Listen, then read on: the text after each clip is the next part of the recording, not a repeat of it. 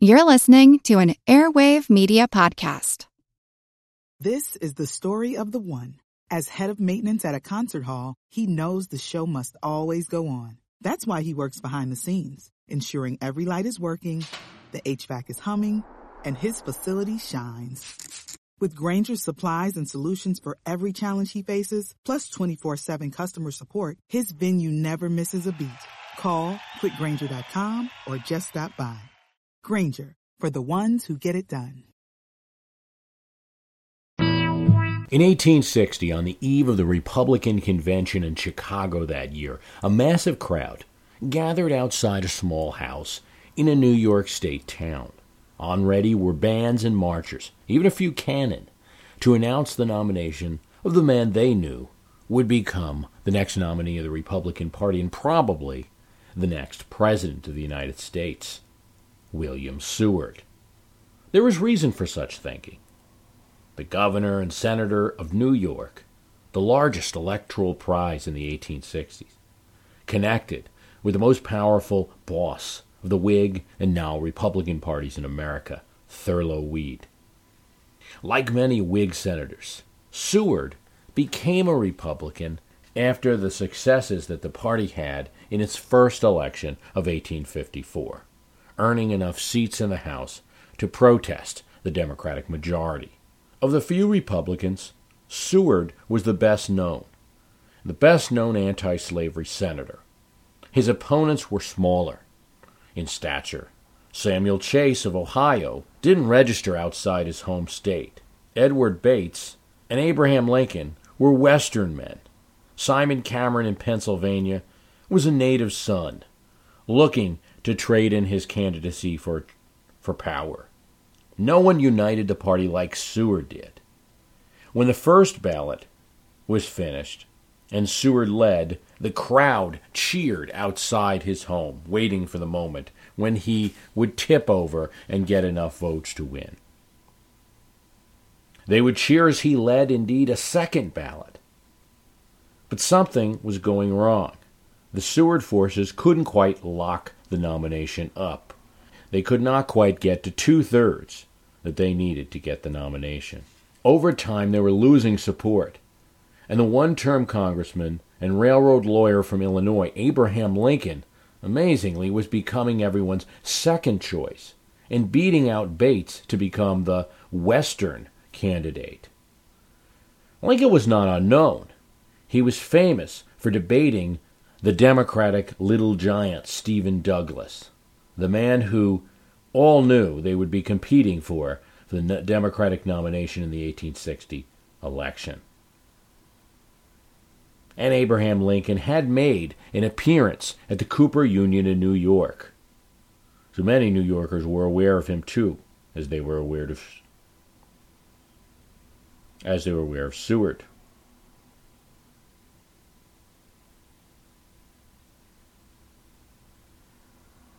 It must have been a sad day when on the third ballot, Seward was beaten and Lincoln won the nomination.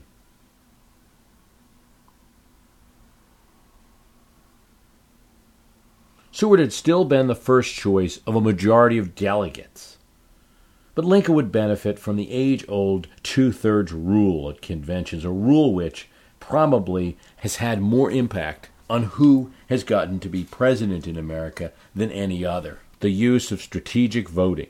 I want to vote for Seward, many thought, but can he beat Stephen Douglas or the Constitutional Union Party led by John Bell? The competition for the 1860 nomination would be out west, and delegates, even in Pennsylvania and Ohio, wanted a Westerner.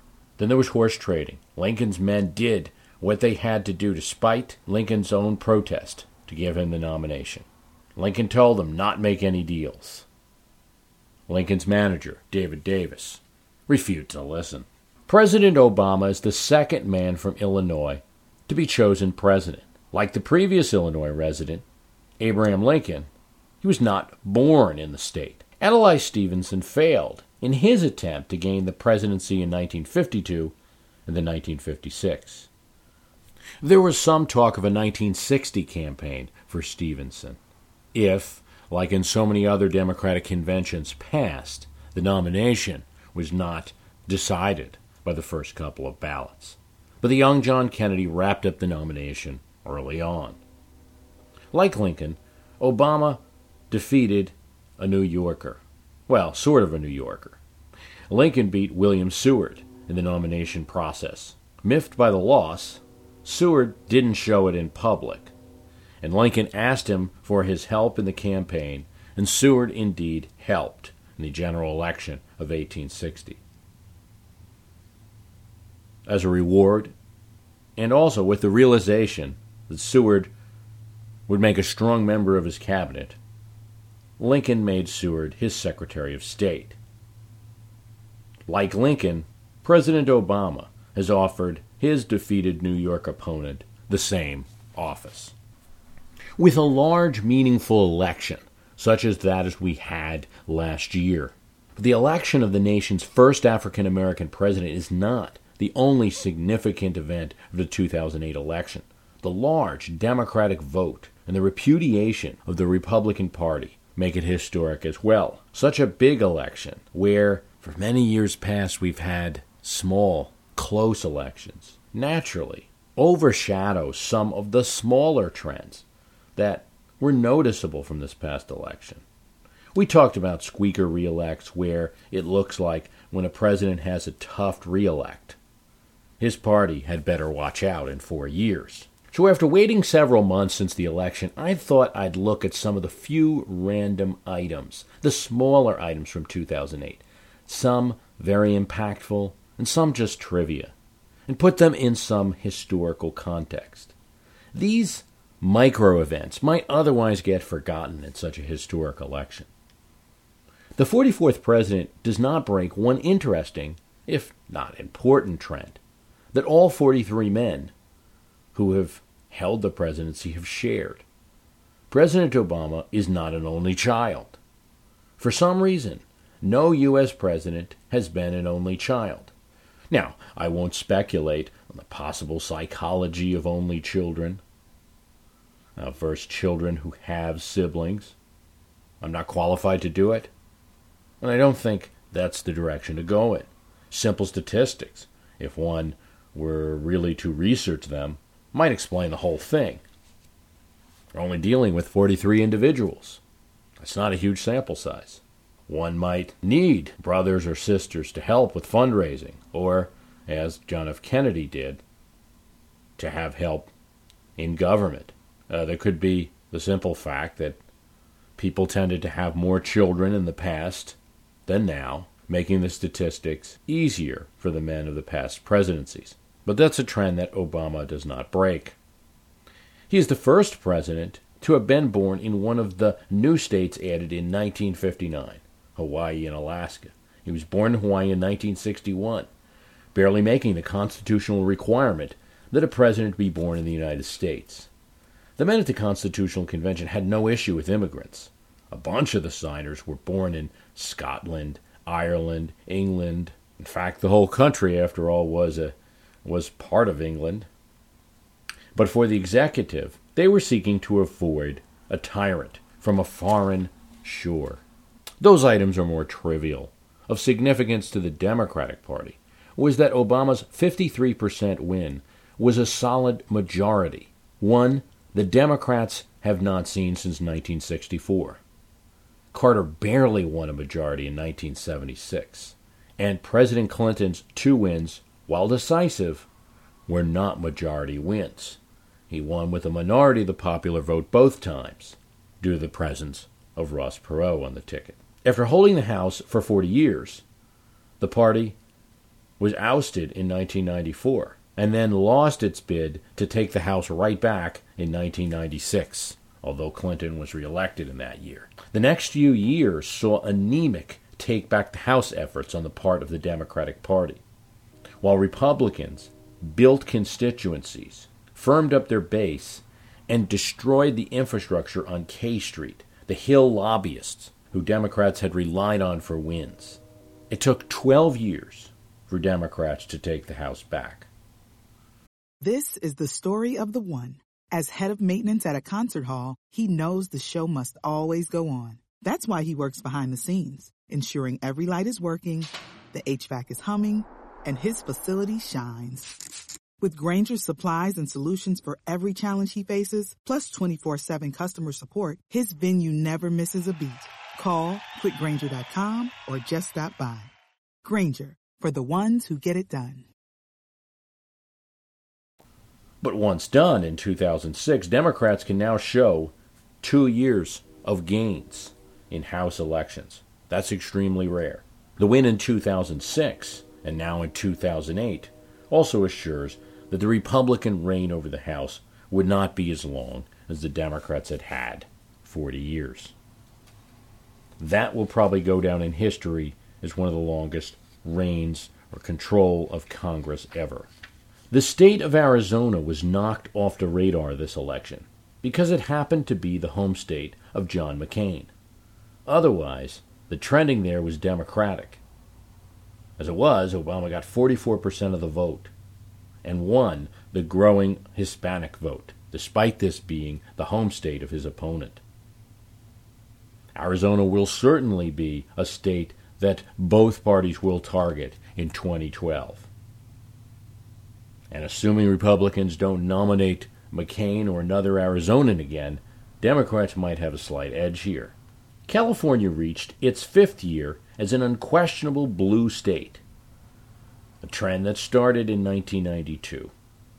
The presence of a moderate Republican governor is no doubt keeping Republican spirits high here, but on a national level, California votes blue. The Democrats start presidential elections, it seems, with a 54-vote margin. But then again, Texas also has endured the same stretch. Not counting 1988, when the presence of Lloyd Bentsen on the ticket made the state, at least theoretically, in play for Democrats. It hasn't been competitive. Carter won this state in 1976, and that was the last time the state was competitive at all for Democrats. With these 3 states, Texas, South Carolina, and Mississippi, start with about the same advantage as Democrats. The show-me state, Missouri, did not play its traditional role as bellwether this year. In 1956, Missourians voted for Adlai Stevenson, while the nation voted for Dwight Eisenhower. Now, they voted for John McCain by the barest of fractions, just 0.2% of the vote, 0.2%. Missouri's result shouldn't tell all that much. It was close after all. But it did help to answer this question, if the show-me state is a true bellwether, or if it's more a state where every 4 years there's a turnout battle between the cities of St. Louis and Kansas City and the rural areas. A better bellwether state in most elections might be Ohio, which once again went with the winner in this election. John McCain returns to the government, now run by his opponent. The same was true of the major opponent of the last president from Illinois, Abraham Lincoln, and that was Senator Stephen Douglas. He went back to his Senate seat after his run for the presidency and continued, before his opponent even took office, to try to forge a compromise between South and North. Recently, Senator John Kerry, Senator Bob Dole, Senator George McGovern were presidential candidates who returned to the Senate after their elections.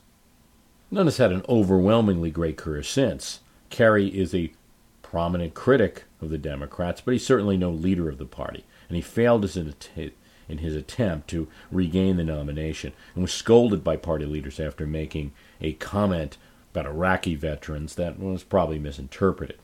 McGovern served in the Senate for 8 years and then was defeated in 1980, and Bob Dole retired, more popular as a former politician than he was as an elected one. John McCain has been critical of some of Obama's policies, but it's not likely he'll ever match the anger of Henry Clay, who returned to the Senate after his defeat in 1832 and gave Andrew Jackson, the president who defeated him, an extremely hard second term, opposing his Bank of the United States plan and leading the Senate to censure the president eventually. We cannot forget that we had a veep-less election in 2008, and that was the first since 1928, if one counts Alben Barkley's few days of running in the 1952 convention as a run for the presidency. I have some doubts about that. But still, it's the first veep-less election in a long time. The vice presidency has been elevated somewhat after the Cold War years. Hi, it's Bruce. Listen, we all know the news headlines are full of wild stories, like how the world is tipping towards authoritarianism, all while somehow, simultaneously, freezing, flooding, and on fire. It's a lot to take in. But what if, instead of being on the brink of disaster, we're actually on the cusp of a better world? If I've got your attention, then I highly recommend tuning to a podcast that offers a weekly dose of optimistic ideas from smart people. What Could Go Right is the acclaimed news podcast from the Progress Network. Zachary Karabell and Emma Varvaloucas dive into the biggest news and most pressing topics of our time, from climate change to politics, and make the case for a brighter future. Season 5 features fascinating guests like democracy scholar Yesha Mounk on the hidden perils of identity politics, and NPR anchor Steve Inskeep about the importance of talking to people who differ from you, and what Abe Lincoln learned from those conversations that helped him unify the country. It's time to ditch the doom-scrolling polarization and start focusing on some of the things going right. So check out What Could Go Right wherever you listen to podcasts. And the vice president is automatically considered a contender, so long as they want to be. This was a rare case where the vice president, Dick Cheney, chose not to be. It is very likely that we will have a veep-less election in 2016. That's pretty far out from now. But given his age, Biden would be an unlikely candidate. Two other trends are worth discussing. Obama joined several recent Democratic presidents, Carter, Clinton, and Kennedy, who sought to change the party while running and act as a different type of Democrat. I'm not counting Lyndon Johnson here. He's a strong party man, especially because he came to the nomination not by election but by succession. The other Democrats, Kennedy, Carter, and Clinton, were not party men. They were modernizing, moderating, men who wished to change the party a bit to better run against Republicans. Obama had no such baggage. He ran a traditional liberal Democratic campaign, kind that had not been run since 1988, perhaps 1984, and the kind that had not been successful since 1964. While Democrats were able to turn certain parts of the South blue in this election, the border states, one might say the Appalachian states, are a particularly weak part of the country for Democrats right now. And while the rest of the country leaned Democrat, these areas actually got more Republican. West Virginia had been a reliable Democratic state for a while until 2000, when George Bush won. He won again in 2004, and the state was not even actively contested in 2008. Kentucky and Tennessee were also examples of states that Clinton and Gore won in 1992 and 1996, but were not available for Barack Obama. No doubt these states will be the core breadbasket of electoral votes for any potential Republican presidential strategy. In other elections, it's been a little-known fact that two states in the Union allow their voters to split the electoral votes between the congressional districts. These states are Maine and Nebraska. In these states, the candidate that wins the vote in a particular congressional district gets one electoral vote. And so it's possible that votes can be split between two candidates. Now, because Maine has been traditionally a Democratic state in most recent elections, Nebraska traditionally a Republican state in most recent elections, we've never seen a scenario play out. But 2008 made history in a small way because it was such a historic election and the result of it was historic. It was a little bit under the radar that Barack Obama won one electoral vote in Nebraska. He won The 2nd District, which is where Omaha is, I won it by only 1% of the vote, about 3,000 votes. There was an increase of 33,000 votes in the Douglas County area where Omaha is. Omaha had not voted Democratic since 1968, so it reflects a significant change in the state. It reflects disapproval with the performance of the Republican incumbent administration in the state. And to some degree, it reflects the fact that Obama's campaign showed up hard in the 2nd Congressional District, and Republicans sort of took the state of Nebraska for granted. Some have speculated it doesn't hurt that Warren Buffett, famous Omaha resident, endorsed Barack Obama. We'll see next year when the Republican Party will likely contest this district fervently, whether or not Democrats would be able to win it again. So that is the kind of jetsam and flotsam of the 2008 election, the micro trends that got lost in the big events of the past election. Hope you've enjoyed it. With History Beating Up Politics, I'm Bruce Carlson. I want to thank you for listening. The website is myhistorycanbeatupyourpolitics.com. You can join our Facebook group, and the archive is available there at myhistorycanbeatupyourpolitics.com. As a longtime foreign correspondent, I've worked in lots of places, but nowhere as important to the world as China. I'm Jane Perlez, former Beijing bureau chief for the New York Times. Join me on my new podcast, Face Off, U.S. versus China, where I'll take you behind the scenes in the tumultuous U.S.-China relationship. Find Face Off wherever you get your podcasts.